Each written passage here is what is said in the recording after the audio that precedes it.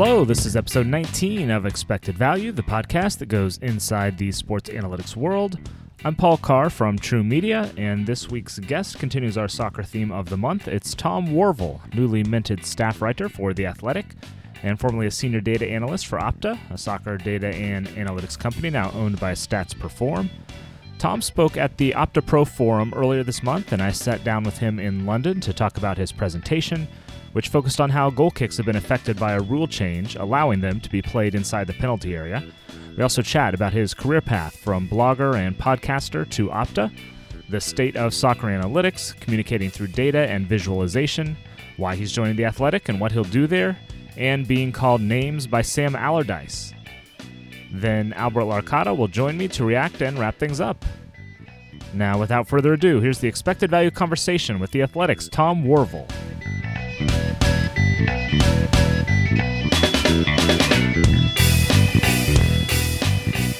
We are joined now on Expected Value by Tom Worville, new staff writer for The Athletic, formerly senior data analyst with Opta, now owned by Stats Perform. We'll get into some of his work and where he's going with it. But first, Tom, I want to ask you about the Opta Pro Forum from last week. You had a presentation about that examined the new short goal kick rule and how it's impacting the game.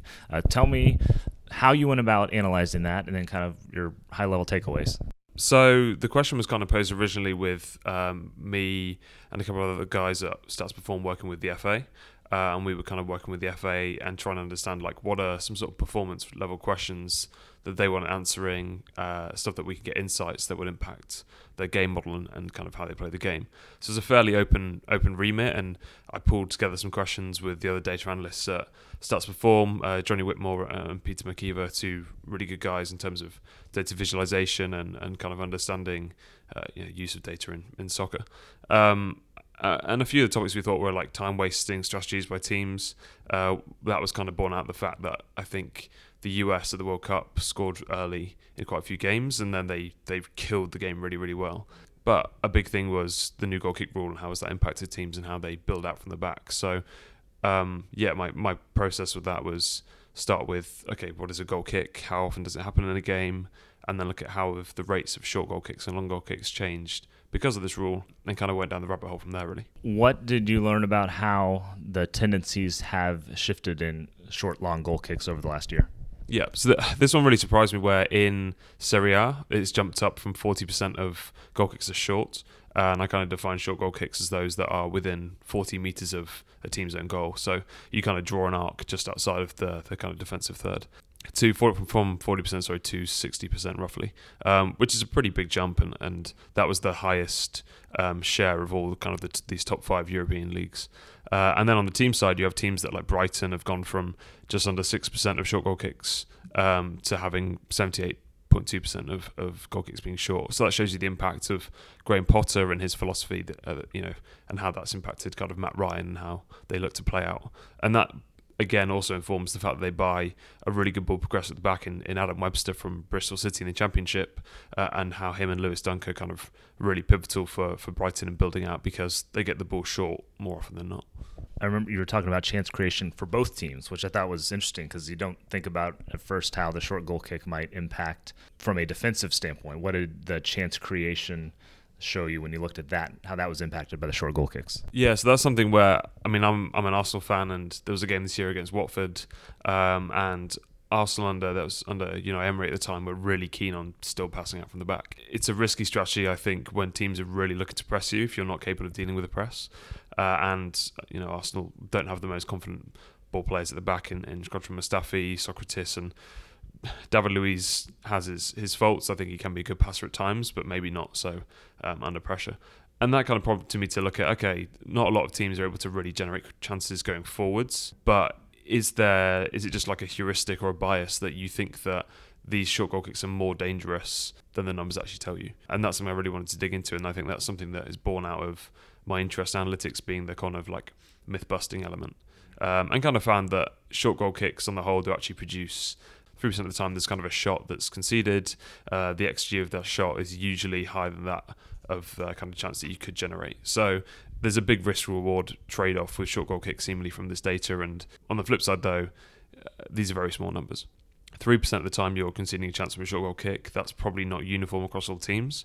There's probably some element of team strength baked into those numbers that if you tease that out a bit more, you might find the better teams that can pass, concede less shots, and the bad teams that try and play out actually are conceding most of the shots. And the ball progression factor, if I remember right, the short goal kicks tended to eventually get further up the field than the long goal kicks. Is that correct? Yeah, so I kind of looked at not just completion rates of goal kicks, but also, do teams win second balls, and where do they, or if they play long and they're fouled, where do they start the next sequence? So there's a kind of sequential slant to the analysis. But even through that, it seemed that teams that go short more often than not get further up the pitch on average than teams that go long. And I think the biggest thing in that is that you have a pretty big risk of ruin if you go long, because teams can, if they go either on the wings, they can kick the ball straight out of play. And from watching a ton of clips, there's a lot of goal kicks that are wasted by trying to aim for someone on the wing, and they kind of lose 50-50, and the ball gets turned over, or the ball goes straight out of play. So yeah, I think that was really interesting, something that we've kind of seen more teams trying to play out the back now, because intuitively you might have realised that you're further away and you're not playing the percentages further upfield, but you have more control of what your next action is and what you do next. Anything else that you maybe were surprised by, or any big takeaways that you had from looking at all this info?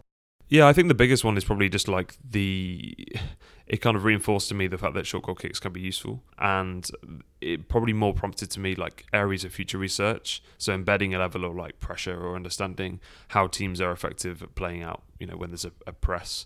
Some of the video you watch, teams will take a short goal kick, but they're playing against a mid or a low block. So that first 30 to 40 meters is essentially free progress anyway, which you want to take out. Also, a couple of club guys came up to me afterwards and said, this is really cool research, because it backed up what I've done with my sports code, clippings and things like that, and they can do a smaller scale analysis and show playing out from the back is risky, but it's useful. And this kind of reinforced what they believed, but I'm using a much larger data set. So yeah, it's always nice to get good feedback on this stuff, and it also helps when it aligns with what coaches and analysts are thinking about the game as well. All right, let's get into your path, just kind of career path, where you've come from and where you're headed. Where did the interest in, we'll just say, analytics in sport come from for you? And then how did you start addressing that through college and beyond? It's probably the same as everyone, where I read Moneyball when I was younger. Then from that, I was fortunate to have a course in my second year at university up in Leeds, and one of the lecturers was Bill Gerard, who has in the past worked with Billy Beane at the San Jose Earthquakes, and he's done some stuff with AZ Alkmaar and Rugby Club Saracens as well. And Bill taught a module about the economics of football, and all of that stuff was kind of similar to Moneyball, but it was very much around amortization of contracts and the more the balance sheet side of football. And we started touching on a bit around measuring performance of data, but this was back in I think around 2013, 2014, and it wasn't kind of in the media limelight as much as it is now. But I remember my main memory of I was on a placement year at a management consultancy firm in my third year at university, and I was at a broadcasting company. I was really not enjoying it, and I took a break at a weekend to go visit a friend, and on the train over I listened to the Startsman podcast, which the first iteration of it with Ben Pugsley and Ted Knutson. And they were talking about, it's the summer of analytics in hockey, because all these hockey bloggers got sucked up in this big brain vacuum of the bloggers joining the teams. And that to me was just the coolest thing, because I really wanted to work in sports. And then the advice from there was get a body of work, have a blog, have some research, and kind of build a presence. And that from there was my kind of drive to, I don't want to work in a consultancy, management consultancy when I finish uni. I want to work for a team, work in sport. And that's where the kind of energy and drive was born out of, really. So then around that time is when you started Analytics FC, which was a podcast website with Sam Gregory, who we had on the show not too long ago. How did that come about? How did you two connect and then decide how to move forward with this idea? Yeah, so Analytics FC was just the name of my blog to start with, and then me and Sam were in what was probably a lot smaller of a analytics community at the time, and we trade ideas back and forth on kind of DMs on Twitter. And then I kind of said, do you want to start a podcast, because I'm game to start one and it could be fun kind of thing. And it was obviously a bit of a risk at that time, but we started it. We never spoke together before, so the first podcast was hella awkward essentially because you're Skyping with someone we didn't even have our cameras on as well. So I think that's even like more awkward that you're just hearing this voice in the abyss. But yeah, we did like I think 30 odd episodes of that, and then started building out club contacts from there and a bit of consultancy work on the side. And then Sam moved to London for his masters, and we met up and we started doing stuff more like visiting clubs together. Opta were hiring a couple of data scientists. We me, Bear, Sam and a couple of others kind of like all applied and had our interviews at the same time. We didn't really all very coy, so we're kind of battling for jobs but equally like want to work together. And then I started with Sam in July of 2016 at Opta, and we had a few really good years of kind of like building out the initial like expected goals model with Johannes Harkins, who used to work at Opta as well, and then like getting XG in the media and working with clubs, and a really good fun few years working with Sam, having like gone from this like really nerdy bedroom recorded podcast to actually like having a job in London in football. So it was really cool. In the early days of the podcast, as I said, you're talking to teams. So are they like, did they hear the podcast or read some of the stuff and then kind of reach out to you? What was that process like, without giving away who's contacting or what they're trying to figure out? But just what was the process like when you suddenly realized, hey, we might be able to do something here? Yeah, it was very much kind of both. Like the blogs had more content which is like easier to digest. I think this is like the beauty of like a lot of podcasts, say like expected value podcasts, is you're not talking about numbers, and I think it's hard to parse and think through that stuff in a audible format. And I think the blogs are really good for us to like show research and show ideas, and the podcasts were a good way to get into the minds of different guests. So we had like Gab Marcotti on, and Michael Cox and Damien Comoli and a few others as well. So we had like bigger thinkers and minds in football, and that was kind of a bit more maybe media focused, and the blog was kind of the more hardcore research stuff. So clubs would see that stuff, we'd go out to them or send them reports to try and get a bite. And at that time clubs are less willing and interested, but you did have the odd one which would kind of dip their toe in and say, do a scout report for us, show us what you can do. So whereas I think if we did the same thing now, we kind of joked recently that we should just all quit and start a consultancy, because I think there's a lot more appetite now for smaller consultancy projects within clubs. So how have you seen, even in just 5 years, basically, you've been kind of in the industry, so to speak, how have you seen the way that clubs are using data change in just the last 5-6 years? Yeah, I think there's a lot more people in clubs now who just like understand data a lot more, and they're not kind of like using it because of how they've seen others use it. They think through these problems a lot more. They've got access to tools and investment in tools like like Provision and other such tools on the market that allow them to investigate the data. And I think there's a kind of like level of competency there with analysts, where the people in football now are probably less of a football background first and foremost, and have come into football without doing the coaching route or without doing a sports science course. So you're definitely getting a mix of minds at the training ground now, which is adding a lot of value to different teams. Yeah. So let's talk about what you've done at Opta. So senior data analyst, what does that mean? What are you doing with, I guess I'll lay a little bit of groundwork. Opta is the one collecting all the event level data for hundreds of leagues probably around the world. And so you are working with that data and working with, I guess you can explain, what do you do with that data in this role at Opta? Yeah, so the time at Opta was the first couple of years I was a data scientist, so I was kind of cutting my teeth learning kind of the modeling side of things, and that to me was less engaging, because I like being able to speak to the end user and essentially customers of this data and show them how to use it best. So I started like with a few modeling tasks about expected goals, like I said, and other things. And then the analyst role essentially is working with clubs and the media to understand and kind of educate them around best practice use of data, and also what these new things mean. The data science team we had at Stats Perform in the end working on some really cool models, but the output sometimes could be fairly abstract, and you need to craft a story around them to get buy-in. Whereas I think with expected goals, the use case kind of is self-explanatory and so it sells itself a little bit. So yeah, the role was with, like, we did some odd consultancy work. I did a fair few presentations around the world showing kind of the work we do to different audiences. So that was a big privilege, being able to go to New York and Australia and show different people in different sports, like what the current state of analytics in football was. And then a lot of kind of like tool building internally. So our like kind of like frontline infantry, as it were, is our editorial staff. They're the ones that are getting stuff out to the media. They're the ones who do the hard work, pulling together facts and commentator packs and all this stuff. And if we couldn't convince them of the value of a new metric, they wouldn't use it. And so they were very much, to bring it back to sport, they were very much like our coach, who we had to like convince of the value of this and use it in your process. So we build out tools for them, graphics packages and things like that to make the stuff look pretty and get it used. And if customers use this stuff, they, obviously can get paid for it. And that was a lot of our role, was being translators and getting this stuff used. So we could do probably multiple podcasts on this, but what's a key or two that you found in basically translating data into more easily digestible forms? Yeah, so I mean, the big thing that I bang the drum on is kind of like visuals and making stuff look pretty, because I just think that you have to, and it's something that there's a great web publication called The Pudding do really well, and they kind of say that the biggest way to like use data is to show data, not to like tell people about it and let it kind of tell the story itself. So we worked a lot on the kind of visual storytelling and using that to kind of like sell a vision or sell a story of a metric.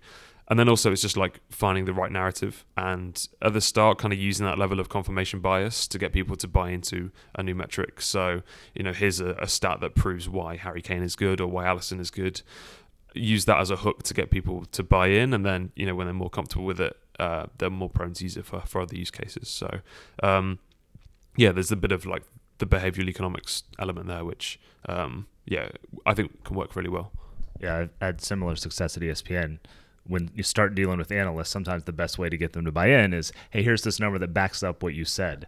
And then they come back to you and it's like, oh, do you have anything to support this theory or not support this theory? And it sounds kind of obvious and almost elementary, but I think, and from what you're saying too, that's a pretty easy way and a good entry point to reach people who may not be familiar with the data, right? Yeah. And I think there's also another kind of like trick we'd use is if, we gave someone an idea of like, oh, this is how you could use the data, and then they kind of come to use it, and then you kind of say, well, present it as if it was their idea a little bit, and give them the credit for being the one to use that in a piece, or being confident to go and use it. Because if someone sees that as it came from them, or they helped bring that idea or that metric or that visual to a client, they'd be more prone to use it because it's kind of their work. And we want to be seen as translators, but we don't want to be seen as like forcing stuff through people to the end client. So it's kind of tough to balance at times, but I think we did a decent job. One of the things you've worked on most recently at Opta is team playing styles and underlying player performance that goes along with that. What is the process like as you develop those metrics? Because those are things that are hard to pull out of a fluid game, and that's one of the criticisms here of soccer analytics. You can't capture a fluid game, etc. And yet you've done some of that. So what was the process, kind of the thinking and putting those models together to extract something that's tough to pull out of numbers? I think this is an interesting question, because with expected goals, you can kind of more easily validate that, because you can just go to a ton of video. Shots are fairly sparse really in a game. So you can go through that and understand, like, is your model looking correct? But I've always kind of leaned on like the Dean Oliver's idea of like, if you have a list of 10 and you recognize 8 and 2 names are new, then that looks good. But if you have a list and it's got like a bunch of Burnley players on top on some sort of like possession derived metric, then maybe there's something wrong in the modeling or how you're presenting that. So that's a good question. I think it's mainly around like understanding, does this match up with your eye test? So there's got to be that, you have to enjoy and know of football to work on the sport really. And I've had situations in the past where I've been asked to work on projects in say rugby or cricket, and I just don't have the domain expertise there. So to then have to validate my own work, I can't do that. And I've always shied away from those situations because, I don't want to be able to do work that ultimately might become across, as dishonest, and you can't really validate whether the stuff's any good or not. So I think it helps a lot to pay a lot of focus and interest in the world of football right now. Yeah, no, it makes sense. And the cliche criticism of, we'll say, analytics in big picture is, watch the game, nerd. But it's important when you say you have to have that foundation at the very least, if not a more intricate knowledge, to know that models are lining up or these numbers make sense or whatever it might be. So you're not throwing out, like you said, this Burnley player is the best in possession or something like that. You got to have that foundation, right? But also, there is the flip side of where modelling has helped me change the way that I actually do view games as well. And it's mainly just because I think football is fluid, yeah, but the ball does go out of play and there are some sort of stoppages. And I think that you can view football, it's fluid if you want to see it as fluid, but equally I think it's kind of like it's a very sequential game of different types of facets of play that take place over time. It's not all go. If a 90-minute match has only got, on average, like 58 minutes of ball and play time, it's evidently not as fluid as we think it is. And if you can break down the game into those like different elements, then I think you can start to get a good picture of good players and good teams. So yeah, I'm really interested as to why it's taken so long for us to kind of dispel that notion that it's impossible to analyze because it's so fluid. But yeah, I'm glad that we're getting new approaches with event data. There's a lot of stuff you can still get out of that, and tracking data as well, which everyone says is the next frontier. I still think that it's a couple of years away because we don't have, there's not a lot of it in the public domain. There's not a lot of people who have experience working with that data. Whereas with basketball, that stuff was public for a while. You had people who could spend time working with it. So, but yeah, we're getting there, and I think we've made good strides in the last kind of 4 or 5 years. You've moved on to The Athletic now as a staff writer. What's that role going to look like for you? Yeah, classic. When everyone says, where are you moving to, and a few people joke The Athletic because everyone's moved there, and I actually have. So that was a good one. Yeah, mainly going to be their kind of football analytics writer, and they have kind of similar guys on staff in the American sports, and I kind of had a few conversations with them, and found the niche that I can offer is football analytics and understanding the metrics and telling stories with data, and the niche that they had to fill was exactly that. So yeah, I'm really excited to get started and use data to tell these stories and essentially do stuff I've been doing at Opta for a while, but actually be at the wheel, so to speak, and present those analysis and outputs directly on columns with a byline, which will be my first kind of foray into writing as well, apart from the blogging side. So I'm just really excited to learn like a new skill. What's the appetite for something like that? Obviously it exists if your job is existing, but especially in the UK, because I've come from a US angle and I feel like I have a good grasp of what the US perspective is. What's the appetite from the public for soccer or here football analytics in the UK? It's an interesting question, mainly because I think the role that I have is a really unique one in the UK, whereas a lot of football writers kind of are a football writer first and foremost, and then they get kind of the stats background over time. And I've come at it the other way of I've done football stats, football analytics work for 5 or 6 years now, and I'm now moving into a journalism role. So I think that the appetite is there, that we can see that more and more journalists are using data.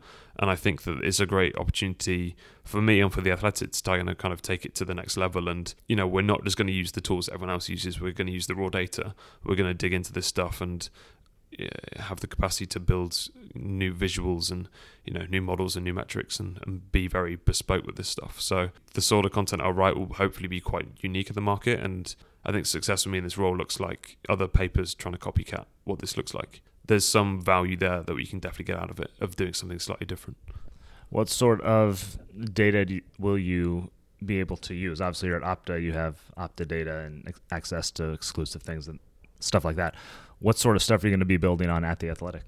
Yeah, so I'll be using the same event data that I had, access to it at Opta. So, therefore, the world's my oyster a little bit in terms of the same questions I was answering at Opta, I can answer at The Athletic now. I've got a bit of work to do to turn it into a nice database like I had at Opta, but this is the same quality and depth of data that I had then I'll have access to now. So, yeah, that's why it's so exciting, because there's no real other place that does journalism first and foremost. Like, you have the Stats1 blog and the Opta Pro blog and various places that put out bespoke content, but a lot of these are aimed at people within football or football analytics, and that is only ever going to be a subset of the wider footballing world, which we're trying to aim for, really. All right, let's wrap things up with our Playing Favorites segment. What's your favorite number? 7. Because? I always thought that when I was playing football when I was younger, 7 is the coolest looking number. I don't know if there's something aesthetically around it, but I'd always go for the number 7 shirt for playing football. If not, I get the number 17. Yeah, I've always liked the number 7, and great players have worn the 7 as well. So, you have a favorite athlete growing up? I think it was Thierry Henry.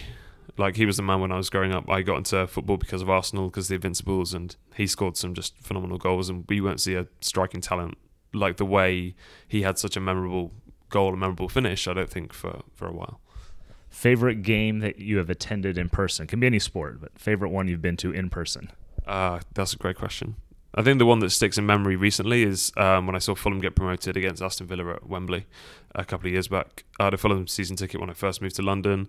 Had a great kind of year or so down at the cottage, and to see them then get promoted and all the emotion on the fans, with the fans around me, and there's a lot of like families and fathers and son kind of mixes. It was a really nice day to be a part of, and also to see kind of like Tom Kearney, Ryan Sessegnon, Alexander Mitrovic tearing it up at Wembley was fun. And finally, favorite "How did I get here" moment? Just that moment you kind of realize, like, wow, I've done something of some sort with my career, and this is pretty cool. Yeah, I think that was probably there was a panel I was on up at Google a couple of years ago about like the future of football with AI, and it was a bit of a it was kind of a bit of a waffly panel and not a lot of like great anecdotes from it. But I was on the panel next to Big Sam Allardyce, which was a kind of how the hell did I get here moment. And as any panel with Sam Allardyce about AI and what you'd expect from that, he called me a geek as well, is that I look like a geek. So it was, exactly. Didn't really know how to react to that. But I think at the end of that, I walked out and I was like, it's just a bit surreal. But definitely showed me like how far I'd come in the last few years. It was really fun. Oh, Big Sam's a good story to end with. Tom Worville, thanks for joining us here on Expected Value. Cool. Cheers, Paul.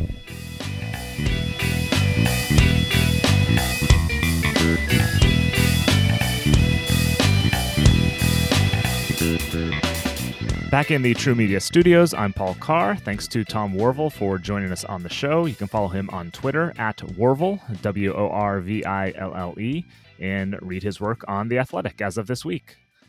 I'm joined now by Albert Larcata, True Media's Senior Director of Business Development and Data Science. Albert was also at the OptaPro Forum in London. So Albert, one thing we kind of touched on this last week about Tom's presentation. It was, relatively simple in the sense that it's about goal kicks, and he's not using tracking data, player tracking data. He's sticking with the event stuff, but I still like how practical it is. It's something that you can hand to coaches. It's easy to understand, and it gets you thinking about, should they try something different? Here's what happens when we do this. Here's what happens when we do that. Very simple stuff, very practical. And I really like that about it. So what did you take away from the conversation that I had with Tom? Yeah, so a few things. First of all, a couple of comments on your interview there. One is you're getting into breaking news a lot here. I'm pretty sure you semi-broke the Big Data Bowl 2.0 with Mike Lopez a few weeks ago. A little bit. And now you're kind of getting Worville's first athletic interview. So good job on that. Good work. Yeah, thank you. The second thing I'll say is an extremely bad missed opportunity by you. Uh-oh. You actually had the first interview with someone who joined the Athletic, and there was no joke about why are you joining the Athletic on the interview. Yeah, I dropped the ball on that. It was even in my notes, and then for whatever, the question came out the wrong way, and I think Tom got the joke, even though I didn't say it. But yeah, that's a missed opportunity on my part, and I can do nothing but hang my head in shame. Absolutely. That's what I was going to say. The third point is he kind of made fun of you for not asking him that question. Right. He was expecting it, and I still didn't come through. Yeah. He put it on a tee for you, Paul. Oh, well, bad job by me. Yeah. So anyway, sorry. I build you up and I tear you down. Yeah, I'll take it. So related to Tom, yeah, I think I've talked about this before on a pod in the past, but his journey where he started as a blog, worked his way to Opta, worked at Athletic. The biggest piece of advice that I give people, maybe not the biggest, one of the pieces of advice that I give people who ask about, how you get started in the industry, what skills do you need, who should I network with, all that. From the outside, my impression is when you say you want to work in sports analytics, what you're really saying is you want to work for a team. You want to work for the Red Sox, the Bruins, the Marlins, whoever. And there are so many other opportunities to work in sports analytics within the industry that are not explicitly working for teams, meaning you're not on the payroll of those teams. It's often the jobs in this market are better for the ones that don't work for non-teams, better hours, better pay, better work-life balance, all that kind of stuff. So that would just be my feedback. And Tom, kind of his career path just made me think of that even more, how he's been pretty successful now at a young age. He's staff writer for The Athletic, had a good job with Opta, and has never worked for a team. And I think that that's something that job seekers, young people who are getting into the industry, that they should know. Don't limit your search. Don't limit your options to working for a team. There are plenty of other jobs in sports industry like we have that are great jobs as well. And all we do is work on sports too. So consider that as you're in your job search. Yeah, it's a good point. I think, I've gotten questions from, people looking to get into the industry. Sometimes they are as simple as, what other companies, that ask, are you hiring? Well, we're not hiring. Who else is like you? Because I do think that is kind of a tricky thing. If you're in college, how do you learn about these different companies? And it takes some work or networking or find the right person or website, whatever it is. It's not always the easiest thing to come to from the outside to figure out, who's a good, data tracking company or provider, whatever it might be. So yeah, that's a good point. There's so much more than just the teams. And, it's probably, I'm speculating, but it's probably a little bit easier for those non-team jobs, just in the sense that, like you said, everyone wants to work for whatever Major League Baseball team or NFL team. Like, that's a glamorous job. So you might have even a better shot at getting in with some of these other companies that just won't get the volume of applications that a team is going to get. Sure. Yeah. The demand side is definitely true. For every Red Sox analytics or opening, there's going to be 500 people applying. But there's a supply thing too, right? There are just more jobs outside of teams. Right. There's only so many analysts, developer, R&D roles. And as you said, with data companies, software companies, media, gambling, like there's just a whole world out there of jobs in sports analytics where you're working with pretty much the same data, solving comparable problems that, in my opinion, job seekers should be looking after those jobs just as much as they are team jobs. Yeah, and even non-sports companies. I mean, we're going to a Google meetup before Sloan in a couple weeks, and Google has, Alok Patani, who used to be at ESPN with us, and he basically works on sports there, and they have other people. That's a very extreme example of a giant company, of course, but it's just there are even non-sports companies that have these jobs. Right. One thing I wanted to kind of touch on is, this is a very simple point, but it's good that there's an analytics writer opening at The Athletic and Tom is taking it. Just because analytics on the whole needs some of that continued exposure. And when I think about what helped normalize analytics for me in other sports, it wasn't just bigger sites like your Baseball Prospectus or your Football Outsiders. It was also people talking and writing for bigger sites like John Hollinger and Rob Nair at ESPN, two of the guys that for me were more prominent in my kind of analytics upbringing. And like The Athletic is not at ESPN's level yet, of course. And there are plenty of writers who will work advanced stats into articles across a lot of platforms. But this is a good step. The fact that, especially in the UK where soccer, of course, is king, that they're going to get regular analytics content from Tom. We've already seen him start working things into other articles on The Athletic as well. So it's a good thing. I'm excited to see what Tom can do there. Me too. Good luck, Tom. Good luck, Tom. Go get him. All right. Thanks, Albert. And thanks again to Tom Warville for joining us on the show. Next week, we'll continue the soccer theme with a director of soccer analytics for an MLS club, with the MLS season kicking off next weekend. Expected Value and True Media are also off to the NFL Combine in Indianapolis next week. We'll be recording some future episodes, and please give us a shout if you're interested in meeting up. You can reach us on Twitter at True Media Sports or via email, expectedvalue@truemedianetworks.com, and we'll put you in touch with the right people.